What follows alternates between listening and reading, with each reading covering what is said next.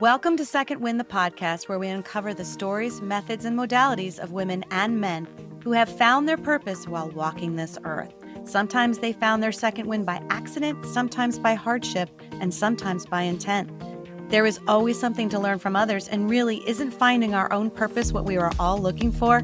I know I am, and that's why I'm hosting this very podcast. My name is Wendy Charles McGuire. Thank you for listening, and let's get to it. Welcome, Second Wind. Meet Star Bradbury. Star is a senior living expert who has given thousands of families the education and information needed to navigate the complex world of senior healthcare. Star has been working with seniors for over 25 years. Her new book, Successfully Navigating Your Parents' Senior Years, started as an outline that actually came to her in a dream. There was a different title, too. Your Parents Don't Want to Live with You Either, which I thought was hysterical and really, really on point, at least in my situation. But, you know, editors know best, so that's not the title. And Star has 72 accumulative years, which has gotten her to the point where she has said she is not afraid of intense personal growth. Star has all of the ingredients to make her a perfect fit for Second Wind. So welcome to the podcast, Star Bradbury. Thank you, Wendy. You are so welcome. Oh, what a nice introduction. Oh, thank you. And I don't like to give away too much in the introduction, but this book, Successfully Navigating Your Parents' Senior Years, and my mom's in a really good situation right now, but even me flipping through and reading parts of it, I was like, oh, I didn't know that. Oh, I didn't know that. And you have said things in this book that make a lot of sense. Some I've implemented and some I need to.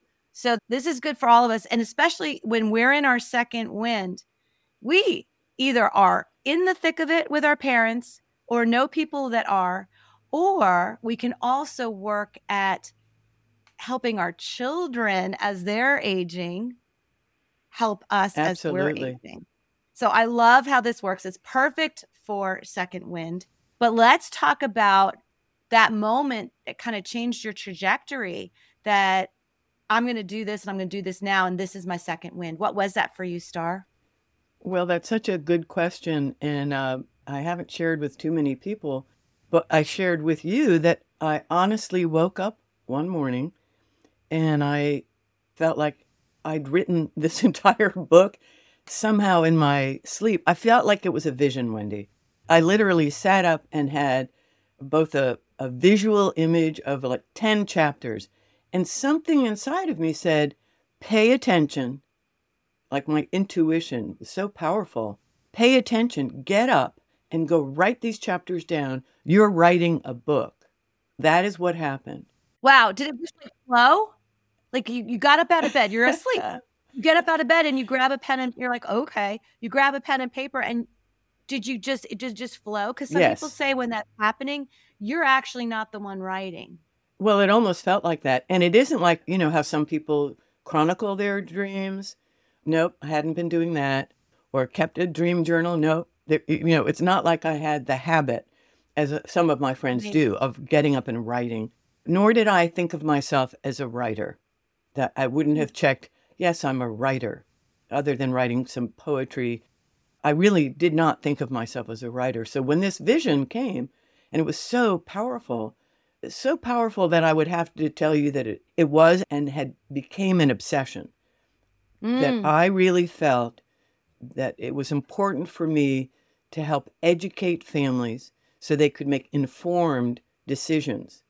As I like to say, you don't know what you don't know. And here you are thrown into a crisis and a challenge to try to help your parents. And you don't have the information that you need, Wendy, to make an informed, educated decision. Right. And you're at the mercy of whatever is available at that moment you're looking, which may not be what you need to be seeing. Exactly. And there could be other agendas. You know, you hit the nail on the head. You don't know what's available. And that's why I wrote the book, to give people an education ahead of a crisis. So many people during COVID were unprepared to make really intense decisions. Do I move my parents? Should I have to get them out of the city, or that come live with me, or there were long-term circumstances that meant they couldn't live alone at home. And so people were just thrown into such turmoil. Plus, with my 25 years experience of sitting down and talking with people and realizing, well, why would you know, Wendy? If you didn't have to learn, why would you know what you needed to know? That's a really good point. And we hadn't talked about that part. I knew you, during COVID is when you said, now's the time I'm getting this done. True. But I didn't realize that you're absolutely right. People were thrust into these situations. It's like you don't plan for your house to burn down, but then it does. Now what? Right? It's the same idea. What a good analogy. Yeah. The reason I felt so obsessed with writing the book and trying to help people is because my firm belief, as I state in this book, is you can do so many things to be prepared. As I like to say, it's not if your parents are going to need help, it's when. And we don't like to think about it. Most of us don't plan for it. And certainly as adult children trying to work full time and raise children, and our lives are so full. And I'm past that stage at 72, but I remember what that's like. And where you think, I just can't do one more thing. But Wendy, in the survey that AARP did just a few years ago, there's 1 in 5 Americans are caregivers. 1 in 5. 53 million people are providing unpaid caregiving to their family members. Now, that survey included disabled children, let's say, or people, but I'd say probably close to half of that number are seniors. And that's a lot of caregiving going on out there. Struggling, stressed out. Oh my gosh, what do I do now? That's what I wrote the book for. Oh, and okay, well, the book is fabulous. Everyone should have this on their shelf. And this book will get passed right on down to my children. Oh, well, that's the funny thing, Wendy. So many people are saying, I'm buying 4 books because I'm giving them to my children. And I say, well, please read it yourself. You can extrapolate this information as a senior to yourself, and then sit down and talk with your family. Have the discussions I say are so important, and make a plan, develop a plan. And I've had other guests on the podcast. I forget who it was, but we were saying just because you don't talk about it doesn't mean it's not going to happen. Oh, that's Like so the elephant will perfect. remain in the room, whether you acknowledge it or not. True. So let's go back a little bit, because honestly, if you look through this book, there's so many parts and it's just a huge amount of information, right? The difference between ALFs and what they are, and just like all these things, Medicare versus Medicaid, like just the stuff, entry fees, whether you need to pay them. But for you to really wrap your own world around it and make it your obsession, I like to dive back and find out who is Star. And you talked about that and you're like, wow, nobody's done this before. I'm like, well, gosh, it just makes sense to me to understand who you are that got you to this point where you wrote this book, so that we have that connection. And you grew up not with like the father with the briefcase doing the 9 to 5 job and the mom cooking, baking and cooking for No, everybody every that would night. be You had a true. very interesting childhood, and I thought that was really interesting. Can you share that with us? Yes, yes. And the funny thing is, as a 72-year-old woman, I look back at my life and I think, well, if anyone had told me as a teenager or as a young woman that I would arrive here having written a book, I would have been non-believing. I just wouldn't have connected the dots. But you never know what is that expression? Life is what happens to you when you're planning. It's a great expression. I wish I could capture it. When you're making plans, life happens. Yeah. Life is what happens when you're planning something else. You think you're going in one direction, then you go in another. So I grew up in New York City with an identical twin sister. My parents were very talented and actually both in, I guess you could say, what a lot of New Yorkers say is the business, meaning my mother was an actress and my father worked for CBS television. He started out in theater and then went into production television with CBS. And so we grew up in a very artistic family, and a family that loved the arts. And we went to Lincoln Center. I got to see Leonard Bernstein. Here's like a Star Bradbury trivia question. I got to sit in the audience when the Beatles were on Ed Sullivan Live because my father worked on the Ed Sullivan Show, which was CBS, and my sister and I were screaming Beatle maniacs at the perfect age to just to enjoy that. We got to see the Beatles Oh, live. that's so cool. Oh, yeah, it's true. Sometimes when I see them on television, I try to see, can I see myself in the audience? Oh, that's funny. Dr. Rob Kelly was on the podcast and he played bass or something with the Beatles in one of their albums. That's interesting that now I've had two people who have been up close and personal. Interesting. Yes. So when I started dancing very, very young and danced really, really seriously for many, many years. I think I shared that with you. And at one point, I realized that I wasn't willing to commit to the artist's life. I wasn't willing to sacrifice having children or a home and live my life as a starving artist. And very few dancers can make what I would call a decent living and have children and still tour. And you're either going to have a dance studio, which didn't appeal to me at all, or try to tour with a company. And those just weren't options. I decided. Plus, I found myself, as I think I shared with you, divorced with two children and going, gosh, I better figure out just exactly what I'm going to do to support myself and my children. So I got very, very serious about working and building a career. Yeah. And you said to me, you weren't really sure what you wanted to do. And then you realized that, oh, what did you say? Something about you had to think about what your skill set was, True. what your skills were. Yes. And did somebody tell you that? I forget how that came about, where you were like, oh, I need to think about all the skills I have.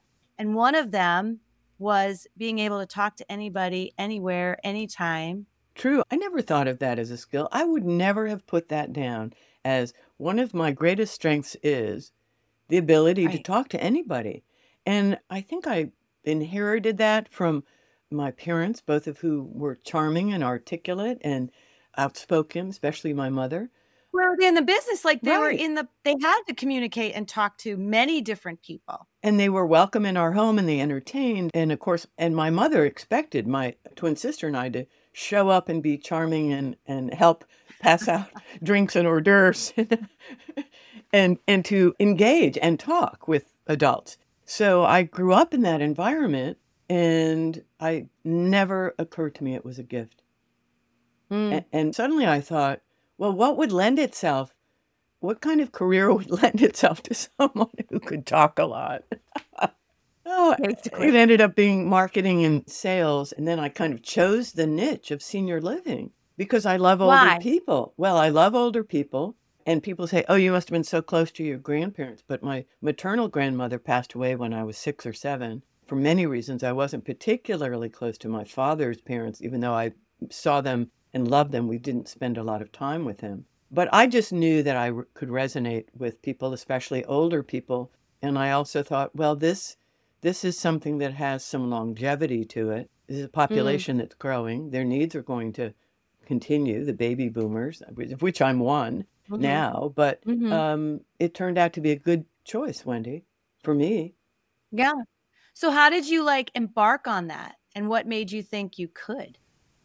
Well, I knew the community that I live in well. At that point, I'd been here, gosh, I've been here now 40 years. Where's here? Florida? Yes, Gainesville, Florida. It's a university town. Okay, so you moved. We missed a piece because you were in New York, but then Oh, what made gosh, you move? there's a lot in between. Yeah, you moved. You left out a section. Yes. Star. Yeah, I did. Just a few years. So I grew up in New York City and then we moved. Right. My parents were still married. We moved to Connecticut. We did the suburbia thing for a while.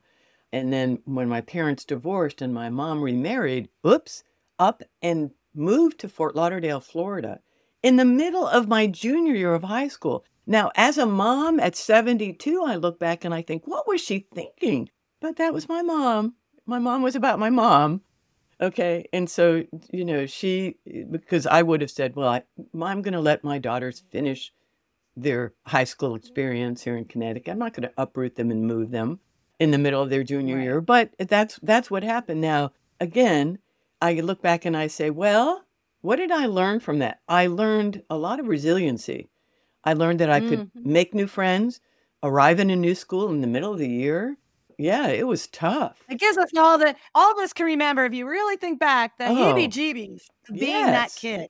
Yes. absolutely. I felt like I had been transported to another world. If you can imagine moving from the Northeast, from a very liberal, open-minded, even then, Northeast, to Florida in the 60s, where practically the high schools were still almost might as well have been segregated. I thought, where am I? I mean, the funny thing is I swore, I said, I will get out of Florida as soon as I can. Of course, I kind of wonder about that now, but I've been in Gainesville a long time. The clock is ticking. You're still there. I'm still here. Yeah. Yeah, that's about what I said. You think you're going to have one life, and then things happen and you find yourself still here. But I do love Gainesville. It's a university town. It's very people think of it as a sports town, which it is. It can't say Gainesville without saying University of Florida Fighting Gators, Right. Florida football, of which I don't know much about, but there's fabulous museums, the Harn Museum, there's a professional ballet company that I'm on the board and very involved with, still connected to my love of dance and the arts. There's That's great. theater, so much theater, music. So it's a very livable town, and it's a university town. Great medical community here. So there's many reasons people move here and stay here. But yes, that was quite the journey from New York. So I ended up staying. Yeah. I went to school in Vermont. I went to Bennington. Oh, wow. Okay. I thought I'd live in New England. But I found myself very connected to the world of senior living. And, I don't say I'm an expert in many things, but when it comes to, I ran an assisted living facility. I ran as the administrative director, got my license. I ran a memory care, dementia specific assisted living. And then I went to work for Oak Hammock at the University of Florida. That was a startup. It wasn't open yet. That was a life care community, what's called a UBRC, University-Based Retirement Community, life care community, affiliated with the University of Florida. I was there for 18 years. And when I retired from there, I was 68, and I just knew I wasn't done, Wendy.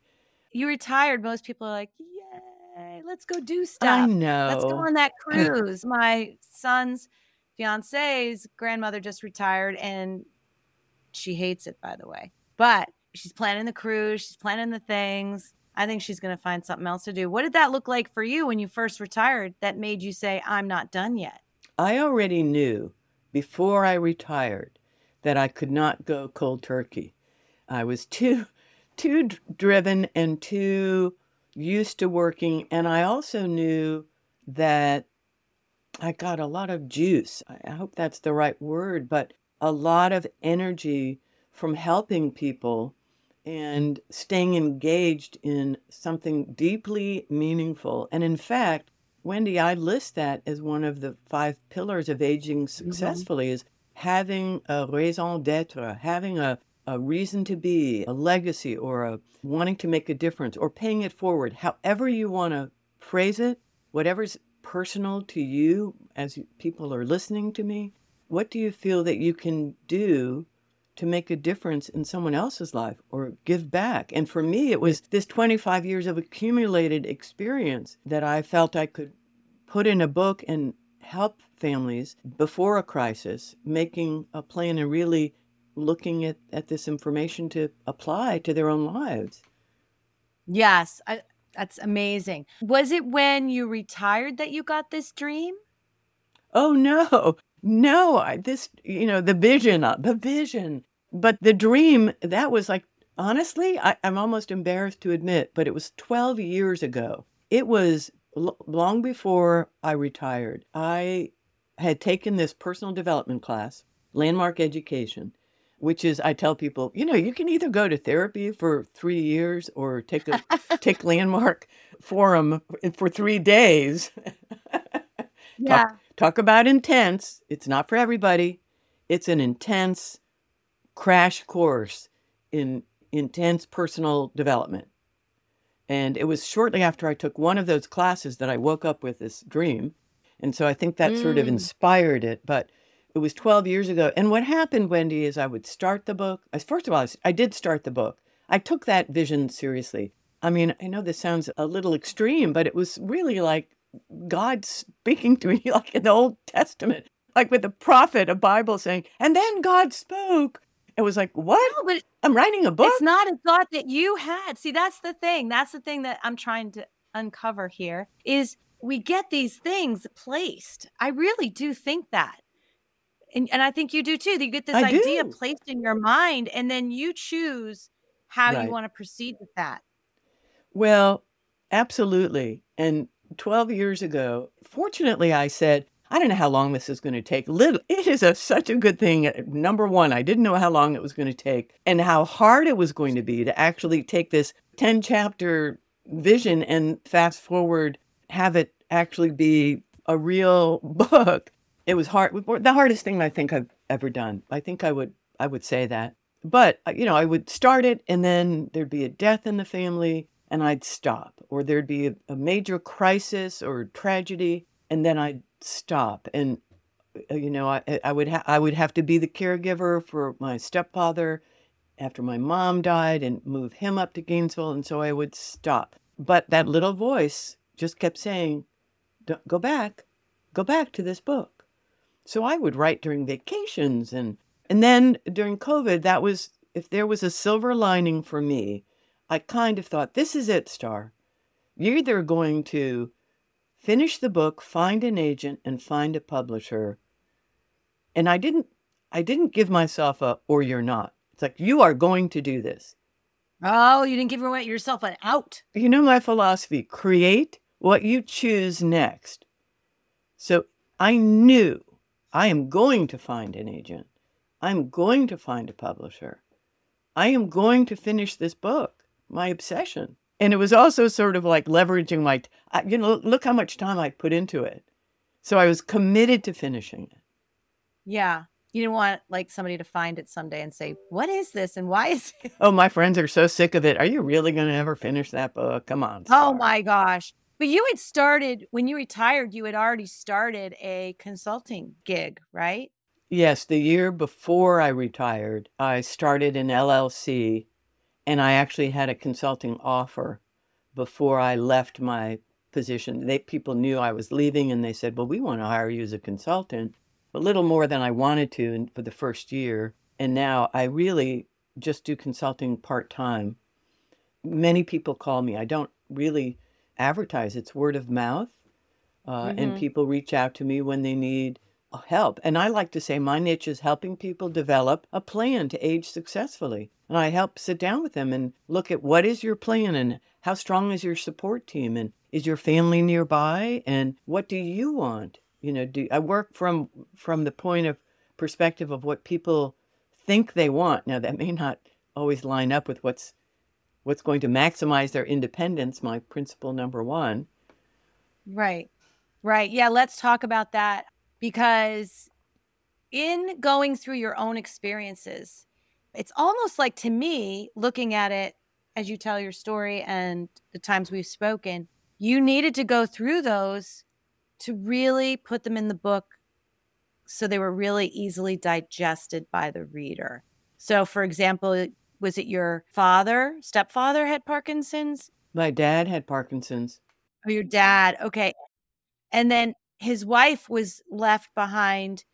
And this is worth talking about because Okay. I'm sure more people than we know have had an experience. I've even had experience where I've had to call the police for my mom, but where your stepmother was left in an apartment in the city, which as an aging person has so many challenges. Absolutely. You've got the parking, you've got how do you maneuver? It's not a kind place to age in. Any big metropolitan area can be challenging. I mean, while you may have, which is not to suggest that moving out to the country in the middle of nowhere is, that's an opposite. Don't choose that either. But yeah, my dad had Parkinson's. First of all, I wanted them both to move to Florida, closer to me. But what happens with many parents and loved ones, aging loved ones, is they get to a point where that is just no longer a feasible option, Wendy. It's too difficult. Usually a health crisis has already happened, or in my dad's case, he was diagnosed with Parkinson's. And even though it was slow progressing for him, moving was really out of the question. It was just too overwhelming. So that never happened. And plus, my stepmother hated Florida. So that was another little issue. So my sister and I, my twin and I, would go up and try to go together and visit them several times during the year. But of course, we had kids. We were working full time. So that was challenging. But he passed away first. And even that was a crisis. I start the book with the phone rings in the middle of the night and you find out that your mom or dad has just been taken to the hospital. And that was exactly what happened. We got a call pretty much in the middle of the night saying, your dad's been rushed to the hospital. He's septic. He has a terrible infection and he's on a respirator. I mean, it was a nightmare, Wendy. It was a nightmare. And I'm sure you're filled with questions like, how did it get to this point? Well, right? Like, oh my God. I mean, there were all kinds of medical reasons that it did get to that point. But what I like to point out is, and I say this in the book, I hope this makes sense to your listeners. I describe post-retirement years in the book as the go-go years, the slow-go years, and the no-go years. And people make the mistake of thinking that their parents are always going to be those active, newly retired, traveling. I can't tell you the number of times people say, but my dad was just golfing 5 times last week and now he's in the hospital and declining rapidly. The thing is that at a certain age, you lose some resiliency. You lose some ability to bounce back. If your parents are going to need help, it's when. And so somebody can go from the go-go years to the no-go years. They're not doing anything. They're they're restricted by their health or their mobility or their cognitive impairment.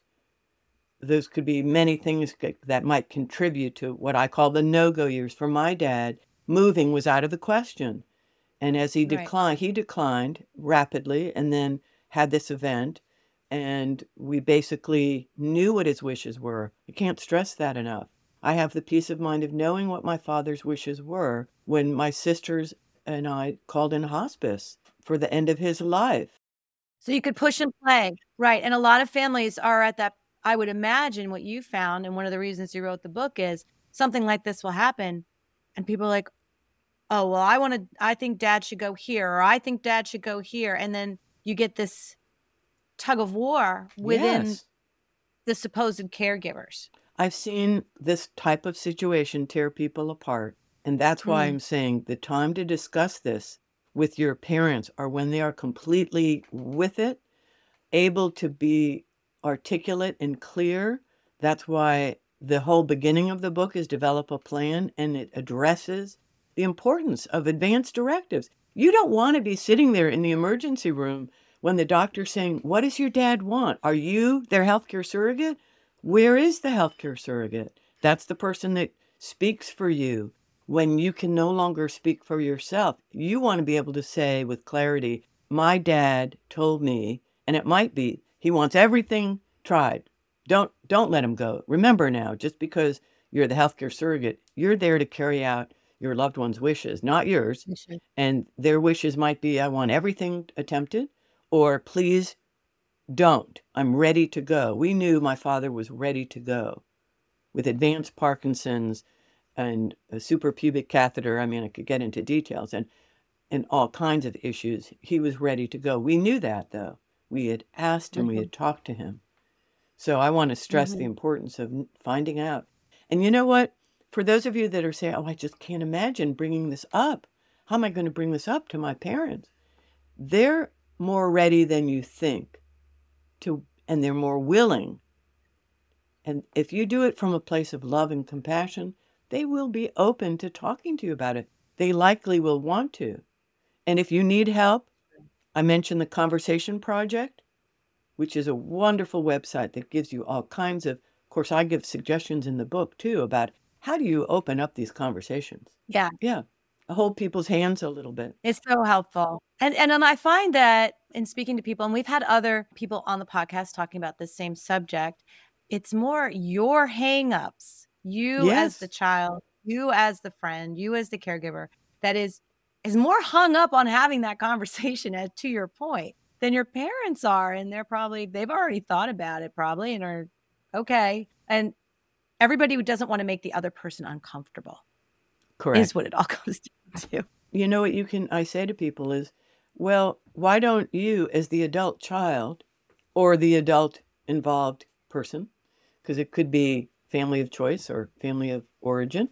There's plenty of people I know that take care of people who are not their biological parents. And Right. so, but you can say, I've decided to do my own living will. I mean, I suggest to anybody that they should have a living will. You don't need to be 70 or 80 or, you can be 40 and you should have a living will. You I tell should, that to the people in our restaurant. I'm yes, like, listen, they have insurance policies. I'm like, well, where do you want that to go right. when you die? Well, I don't know. It'll probably go to my dad. Is that where you want it to go? Well, no. I'm like, well, you have to think about these things. That's right, you do. It could happen. So the way to introduce it to reluctant parents is to talk about what you're doing for yourself. I'm doing my own living will. I'm already chosen, fill in the blank, this person to be my healthcare surrogate, my healthcare proxy. And so I'd like to talk to you. Have you done yours? That's so good. That's a great segue. Tell me and tell us, not me, tell the audience. You've got some really cool things that through, and what I was saying earlier was you've got all these experiences, and it's almost like you couldn't have written the book without having to go through all these things and make it digestible for everyone because you've been there, done that kind of thing on so many levels in this book. And you've got some pretty cool pillars and principles that I think are just genius and fabulous. And you want to share those with us because they make so much sense. And it's good stuff to just live by. That's true. And interestingly enough, the concept of the principles, the two principles that I like to say are a framework that families can use in almost any situation with aging loved ones, Wendy. It doesn't have to be a crisis. And I think Right. that if a principle is a principle, it should be easily applied to multiple situations, multiple age groups. And let's face it, you might be in your 40s and have parents in their mid to late 60s, but you could be in my age group and have parents still alive in their 90s, of which I have Yeah. many, many friends. That's the fastest growing demographic, Wendy, 90 to Right. 100. So I believe principles need to be applied to this spectrum of ages we're talking about. And so principle number one is, how can I help maximize and prolong my parents' independence for the longest possible time? And principle number Yeah. two is I call just-in-time senior planning. And I tell families, stay focused on planning for a 3 to 5 year window.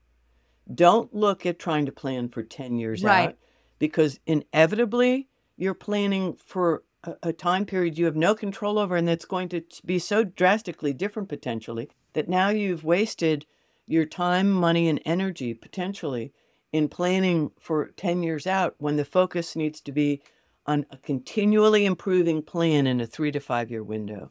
It's taken from the just-in-time inventory control principle in manufacturing that was popular in the 1980s or so from out of Japan. I have a question on that. Mhm. Are you considering, I think you are, finances in that as well? One of the five pillars of aging successfully is how you're going to pay for long-term care. And so that is a longer window of planning. People need to start planning for that potentially in their 40s and 50s with either a health annuity or a healthcare account that you can set up that's tax-free, health savings account. But I do think it's an important discussion to have with your parents, because if you're going to be looking ahead to pay for long-term care, there are some vehicles that are time sensitive that you need to think about creating and doing a little bit sooner than that. But in terms of planning for where you're going to live, for example, I tell people, if you were applying the just-in-time principle and you were, let's say, in your late 60s, and the conversation with your parents went something like this: I want to stay in our home, I want to age in place, which is the term that's used.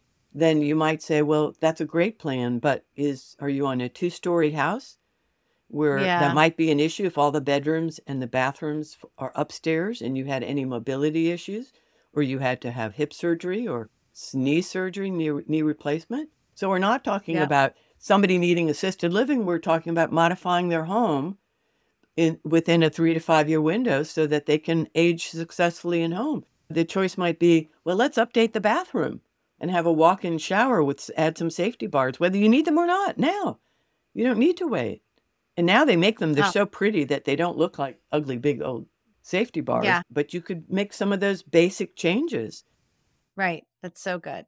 Well, let's talk about what I mean by maximizing your independence. So I really feel that is a principle that you can start with. Why do I say start with? Because sometimes older people are resentful if they think their adult children are trying to tell them what to do or what they, Mhm. and so I caution in the book, don't be helicopter adult children and don't think you can dictate to your aging parents where they should go and what they should do. That whole dynamic changes if dementia is involved, but let's say that that's another issue altogether.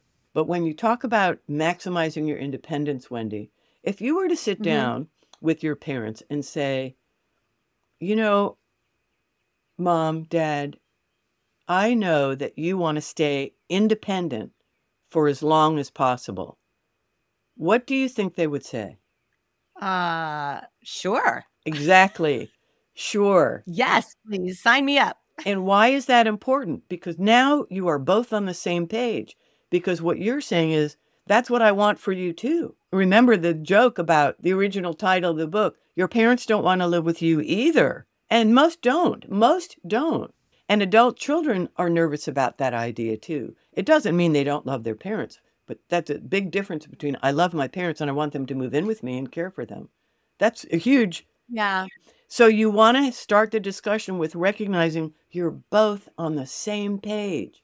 You want to help develop a plan with them that will allow them to maintain their independence for the longest possible time and maximize their independence.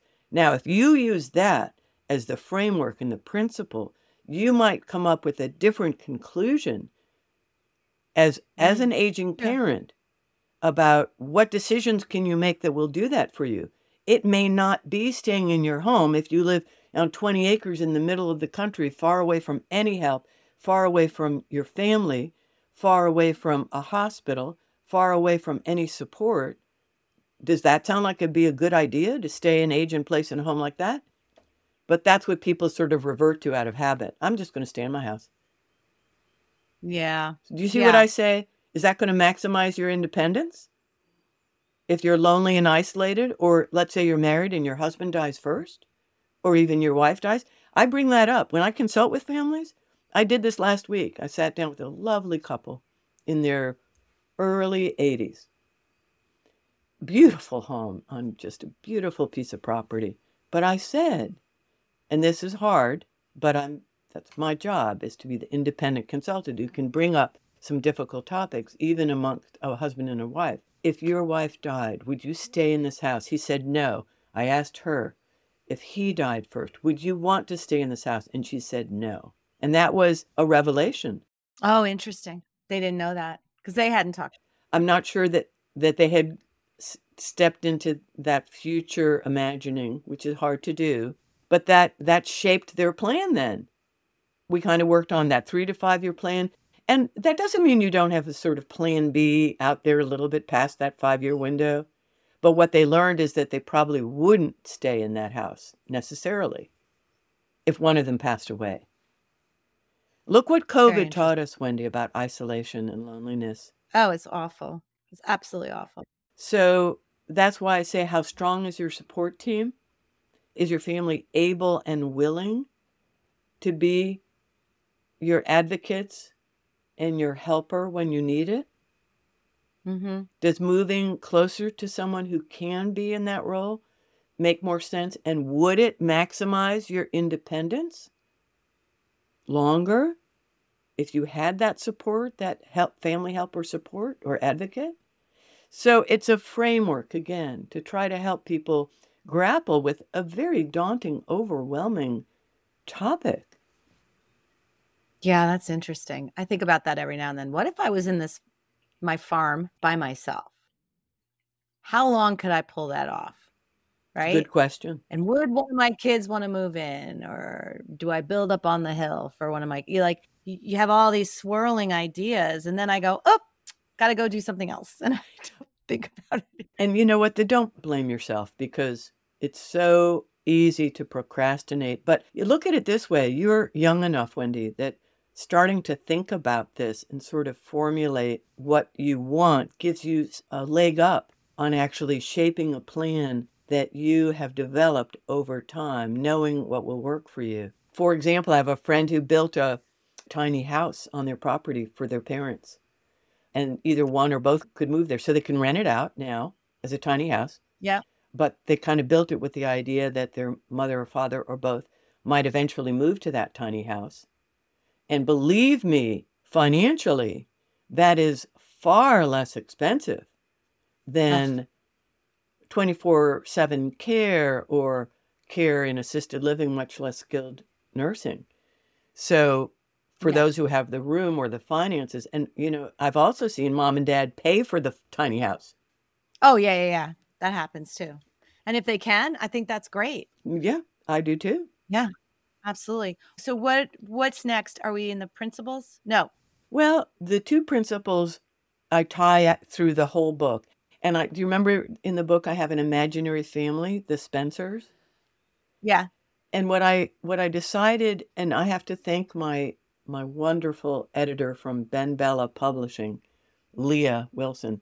I had started talking about the Spencers, but I hadn't thought about carrying this family through the arc of the whole book, which begins with developing a plan, and then location, location, location, and then when your parents need more help and care, and the last section is a prepared exit plan. Right. What is a good death? How do I plan for that? You even go on to talk about embalming. I do. Funeral choices. Yeah. I mean, it's pretty specific. It's the full arc of life and death. And Leah said, I think you should write about the Spencers throughout the entire story. And I sort of had this aha moment. Of course, she was right. And so I went back for the zillionth time to rewrite the book yet again and carry that story through. But I felt it would help readers follow this set of principles and guidelines, but then see it applied to a family. How did they apply it? And then makes it so much easier, just like you said, Wendy, to apply to yourself, your own family. There is no one answer fits all. God knows that's not true. But examples, we all use an example or a story to get a point Yes. across. And I think I told you, I learned so much about what doesn't work, what didn't work Right. for my own parents. Divorced, remarried, so I lost all four of them.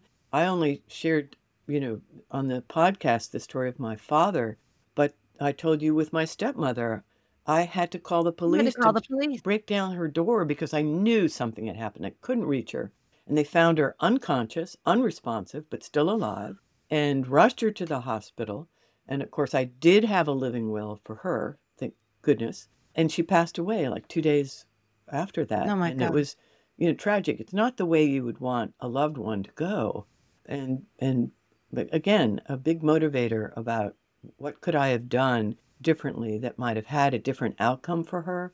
And so, I learned from my parents and even my own mom. We all thought that we were convinced that my stepfather, who I loved, who had many health issues, we thought he would die first, but he didn't, Wendy. So all our Mm. plans went out the window. Oh gosh, yeah, if that's your gear. Like my husband's like, well, obviously I'm gonna die first. I'm like, you don't know that. No, don't plan that way. No, you don't know that. Well, statistically, he's right. And I always joke that I pick on the men and I always say, please forgive me. But statistically, but hey, my own parents broke that statistic. Even though, yes, my father had stepfather open heart surgery and cancer and all kinds of issues. My mom went first. Now, she had major, major health issues, major. And he was her caregiver for at least 10 years. But I got to see, wow, okay, what works, what doesn't work. Oh, so I know you asked me about the principles. I'm a little off target here. No, no, no, no, no. I love the stories. That's why we're here. So the virtues. Tell us about your 5 aging successful pillars or virtues. I think those are huge. When I was in my 40s, my mother gave me a sweatshirt that said, "Growing old is not for sissies." And It's true. I think I threw it out, 5 years later. I should have kept it. I didn't take it seriously. And now I do. Growing Yeah. old is not for sissies. So I really put my thinking cap on and said, well, what are the qualities or virtues that it takes to grow old successfully? And the first Mm-hmm. one is resiliency. Absolutely. You have to be resilient. You have to be adaptable. I mean, how many ways can you say resilient? Flexible, adaptable, willing to change, capable of adapting over time as your own health changes, or from the perspective of an adult child, watching your own parents age and accepting that at some point they will need you. You will take on more of the role of parenting and perhaps even caregiving. And that's a difficult role switch, but we all have to be resilient. We all have to be adaptable. Those are traits that are long lasting for your entire lifetime. True. I think you have to train Yeah. yourself, Wendy, to be a realistic optimist. A realistic optimist. I'm writing this again. I'm writing this down again just because I like it so That doesn't much. mean you put your head in the sand and pretend that you may not face your own no-go years or watch your parents reach that. But it does mean that you are optimistic and you're trying to plan for the best outcome. Plan for the best and be prepared for the worst. You can do that.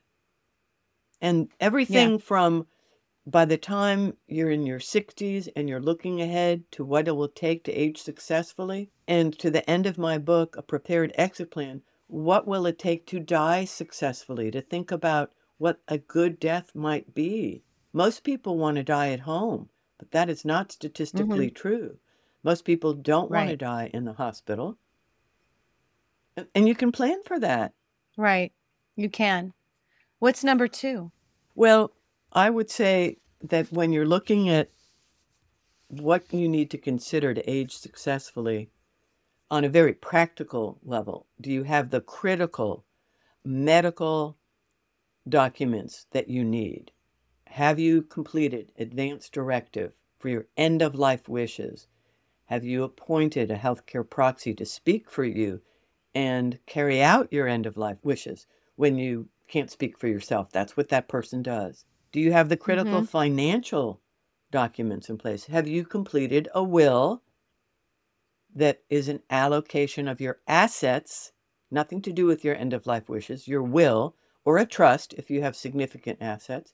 Have you appointed a durable power of attorney? Because let's remember, a durable power of attorney, Wendy, is only to make decisions for you when you're still alive, but you no longer have the ability, for whatever reason, to make those decisions. It could be cognitive impairment. It might be a stroke that impedes your ability to actually speak. Something has Mm-hmm. happened where you are now calling on this person to make critical decisions for you while you're still on this earth, with your money, with your assets, where you might live. And so that's important, your financial documents. And the other thing is, do you know how you'll pay for long-term care? Have you made a plan for that? Do you have long-term care insurance, a health care annuity, a health savings account? Have you set aside money to pay for long-term care, either in your home or in an assisted living facility, or if needed, skilled nursing or care at home? And then what will keep me engaged? What will Mm. keep me Good one. engaged and connected to my community? What's your purpose? What's your passion? What's your legacy? And for most people, there comes a point where golfing every day may not do it. Right. All the Right. fun things you've lined up that you say you want to do. But I think that people who age successfully, Wendy, are doing something that's giving back to their community in some way. It could be so many different things. I see that in my mom's place where she lives independently. And I see the people who are thriving are for example, Bobby Gilmore, she's fabulous, my mother's friend. She's out there she went and did a clothing drive for Ukraine and put that together and shipped that, stuff like that. And she's got a walker, but she's still doing it. And my mom used to be kind of involved and now she's not. And there's a decline. I'm seeing two women that started like this and it's getting them. It's just interesting to watch. Have you talked to her about it? Oh, yeah. And what does she say about why I'm not doing that anymore? Oh, I'm busy. Oh, I will. She doesn't want to talk about it. Mm-hmm. But that's okay. She's in New Jersey. I'm here in Georgia. She's doing fine, she says. Well, on the other hand, she made a decision to move to what sounds like a full service retirement community or a life. Full service. It's very expensive, but she's still independent. Moved her from the independent house into an independent apartment in the building. So we did that. That's good. A frequent transition. And that was her decision. And here we are. So it's just interesting in the scheme of staying engaged and giving back because I can see the life force. I can see the energy there. It's the connection with others, feeling like no matter how old I am making a difference. I'm still contributing in some way. And that some way might get smaller and smaller as your ability and of time and energy allows. But still, I have friends in their 90s who are still involved, still committed. And some may only do Zoom, right? Yeah, that's the other thing I tell people. Try to stay abreast of the technology. And so because that's going to become more and more important. And you have a section on technology in this book. I do. How you can use technology. I mean, my gosh, Wendy, there are robots now that you can, a little like the butlers, the little robot that can carry dishes from one room to the other. And so you're not trying to carry that. I mean, let's face it. Let's say you were living alone and you were on a walker and it was an issue to try to get your laundry, back to your room or your plates out to, and there's this little robot that can do that for you. And all of that cost will come down over time, and more technology will be adapted to allow people to age safely in place. It already is. Look at Zoom medical appointments. Yeah, exactly. So you don't have to travel as much. What's the next one? Well, that's about it. Although I would say that the first thing to really focus on is location. And remember that what you think is right for you will change. Let's say you retire young in your late 60s, but you end up living to your mid 90s. You're not that's why I say just stay really focused on that 3 to 5 year window and stay adaptable and changeable and continually improve that plan. Because there's absolutely nothing wrong with someone saying, I'm going to age in place. But how safe is your home? What could you do to modify it? Maybe downsizing makes sense. Sell the big house and get a smaller house that's one story, that less yard to take care of. And so that might work for 3 to 5 years or longer. But okay, when that's no longer working, well, the logical step would be to move to a community like your mom's. Mm-hmm. Because don't they provide, what do they provide for her, Wendy? At this there's a restaurant. They provide cleaning.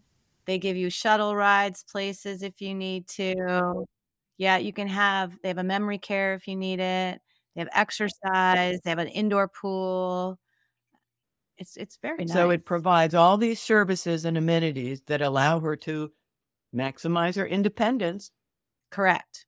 Because now she's not having to shop or drive or manage a household and the maintenance of a home. And Correct. So she just, the way I look at it, extended her independence for years.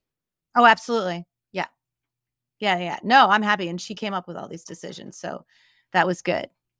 Yes. And lucky, because not everybody will, not everyone has parents out there that are willing to adapt. But your mom was, so kudos. Yeah. Yeah, kudos for that. Yeah. What keeps you going, Star? Because you don't have to be doing this. Now you've written this amazing book, but now you're out there peddling it and getting it out. This almost should be like, I kind of look at this as kind of a guide, a Bible of how to navigate everything.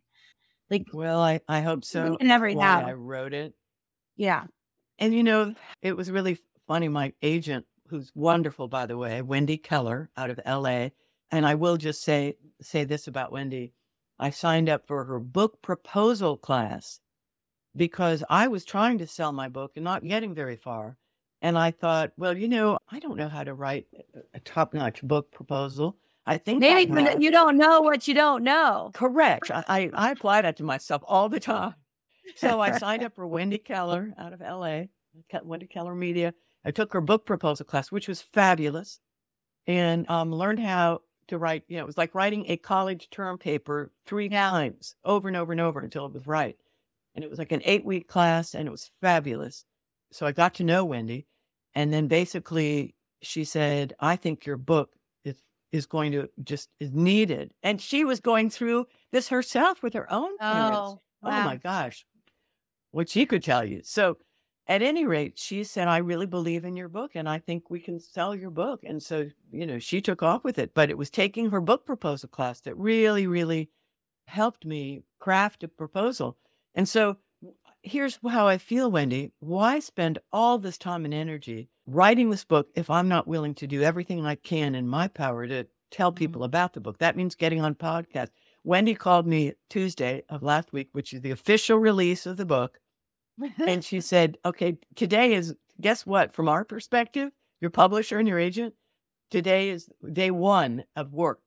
I said, "What? Day 1? I've been working on this book for years." She said, "Well, no, not from our perspective. Now, day 1 means we begin letting people know the book exists." Yeah. But it is a guidebook. It is a book that will help almost anybody. And I tell people, buy the book, give it to your kids, read the book yourself, and then discuss it with them. Absolutely. Early. Don't wait till the crisis. I just thought of, it's like getting the book Men Are From Venus, or Women Are From Venus, Men Are From Mars, right? And I got the book years ago, in the hell of raising children and husband traveling and being on your own and not knowing anybody, blah, blah, blah. And I read the book, and then I realized this does me no good because he didn't read it, right? And it's almost, it's good to read it, and it made me understand a lot. But you really need, like you said, have the discussion, apply the principles to carry it through. Imagine if Frank had read the book. I don't know. Don't read the book and put it down. And in a perfect world, like the Spencers, everybody would read the book. You would do a Zoom conversation. You would involve your parents and say, "So what are you thinking about doing?" Or let's say they're not even retired yet. When you retire, and these are soft questions, we're all kind of curious. Are you thinking about staying put in your town? Are you thinking about downsizing? Or are you thinking about moving? We just want to know because we want to be there to help you and support you. And if there's any siblings that are saying, "We're open to you moving here," and then there's multiple options, then do what the Spencers do, which is research the options in the towns about real estate, price of real estate, healthcare, good hospitals. Right. What's the community like? Would you be happy there? Here's a good example. I have a friend who moved her parents from a rural community to Chicago to be closer to her. They hated it.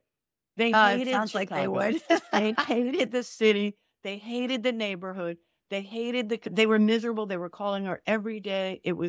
That's why I say, make sure you really consider how the environment you're moving to your parents to. If moving closer to you means from a rural community to a very different environment in a urban setting, it may not be worth doing that if there's not a good fit. So you got to look, what's the good fit here? Right. So that's why I bring up so many issues to consider and think about. And she said, I wish I'd read your book before I did that. Because she had to make yet another decision that was better for them. So now that the real work's begun for the book, I'm so glad I can be on the front line of that. You are. Yay. Do tell, what keeps you going every day? Oh, it's my commitment to helping people. Truly. At 72, I'm not going to work 50 to 60 hours a week. I'm not trying to have hire employees. I had enough of those in the past. It's just me And my consulting business is limited to 2 or 3 people a week. And that's fine. That's how I want it. I knew that my book would help way, way more people than I could possibly do one-on-one consulting. But so I Right. still do consulting, and it's making a difference in someone's life. It's recognizing that I helped an 84-year-old gentleman who was widowed, lived in the country, big house, and had decided I'm going to stay in place. I'm going to hire home care. And then I helped him see he's very lonely, very, very isolated. Mm. Not a good decision. Even though he's in a beautiful place in a beautiful home, he realized that for him to age successfully and be happier is to move to a full service retirement community where he's around people and can make friends and Well, you can almost eat had to show healthy. it to him. He couldn't see Yes. it until you So showed it to him. that's what gives me joy, is knowing that one-on-one, I've made a difference in someone's life to make a choice for themselves that's likely going to help them age successfully and be much happier than being lonely and isolated. So that's what keeps me going. I like being able to make a difference to people. And at Ugh. some point, I'll probably say, okay, I'll reach the point where, okay, maybe That's my I 3 to won't do 5 year that. plan. Yeah. Right. Yeah. Well, I have one. Of course you do. Of course you do. Star, what would you like to see this book do? Be in every household, be in libraries, be in rest homes. Yeah. Yes. And actually, one of the things I say to people is go to your library and ask them to order it. It's only $19.95. I say only, but I recognize that that might be an issue for somebody. I don't assume that everybody can go out and buy the book, much less multiple copies. And so ask your library to carry it. Go to your independent hometown bookstore, ask them to carry it. Yeah. If you can, buy one copy and share it, or buy multiple copies if you can, and give it to your adult children, read it yourself. As I like to say, Wendy, it doesn't matter who initiates the conversation. It could be the parent or it could be the adult child. And for those of you that are solo seniors, I don't have children, or I don't have children I can count on, then I still think you could read the book, even more importantly, and take the advice on building your support team, even more important. Or you might be an only child, even more important that you look beyond an extended family to build your support team. Harder, but possible.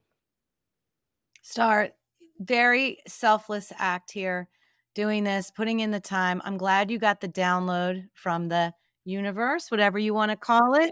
You are intuitive. We talked about that. You have some very definite feelings about death and our life and our soul, and that could be another podcast, really. And I loved talking to you about all that, because it's one of the reasons I started the podcast. And you believe our soul purpose needs to be addressed and met here, and that's why you're doing what you're doing. Yeah. And I really, really appreciate it. How can make a difference? And you are. And I really appreciate that. So, Star, how can people find you, get in touch with you, get the book? Well, my website is www.starbradbury.com, and that's Bradbury, star, 1R. And I do want to mention that the book is available on every major website, from indie books to Barnes & Noble to Amazon. Or if you want to support your local bookstore, go to them and ask them to order it for you. And I want to tell people that on my website, on the top menu, there's book. The book is there. So you could go to my website and order the book directly from the website. I have all the links. And it's coming out on Audible. It's available in print. It's available digitally. And it's coming out April 11th on Audible through Tantor. And on my website, next to the book tab, is resources. Wendy, I can't stress enough that there's many, many free resources, useful websites, questions to ask when touring any kind of community, whether it's a full service retirement or life care or assisted living or skilled, how to vet home care and home health care companies and questions to ask them, government websites for getting information on Medicare and Medicaid planning. So all of those I loaded under the resource tab for free. please take advantage of it. And it elaborates on what I included in the book. So, the framework and critical things are in the book, but these back that up with more information. So thank you for asking. Absolutely. I cannot stress how important it is to have this book, and it's easy reading. It's not horrible. It's fun. Someone told me I couldn't put it down, and I said, are you teasing? And she said, no, I really mean it. And I said, well, that's wonderful to hear. I wrote it to engage people and conversationally, just like you are such a gifted podcaster, because you engage people in a conversation that you can, like you're talking to a friend. And that's why I wrote the book. And it shows, because it's not like this dry, if this happens, do this. It's not Right. Thank you. rules and ifs and thens. It's more of a story. And it's using real stories. Yeah, which I love. So thank you so such much. A joy. Such a joy. You are a little light being of your own. Well, thank you. I appreciate that. Thank you so much. And until next time, breathe in your second wind. Thank you for listening today. I hope that something you heard made you smile, made you think, and made you feel. If these incredible stories empowered you, awakened you, or left you feeling inspired, make sure to share with a friend and write us a review on iTunes so we can continue to change lives through this content. Make sure you tag us while you're listening on our Facebook group, My Second Wind, or hit the link in the show notes to join the conversation. Until next time, go ahead and breathe in your second wind.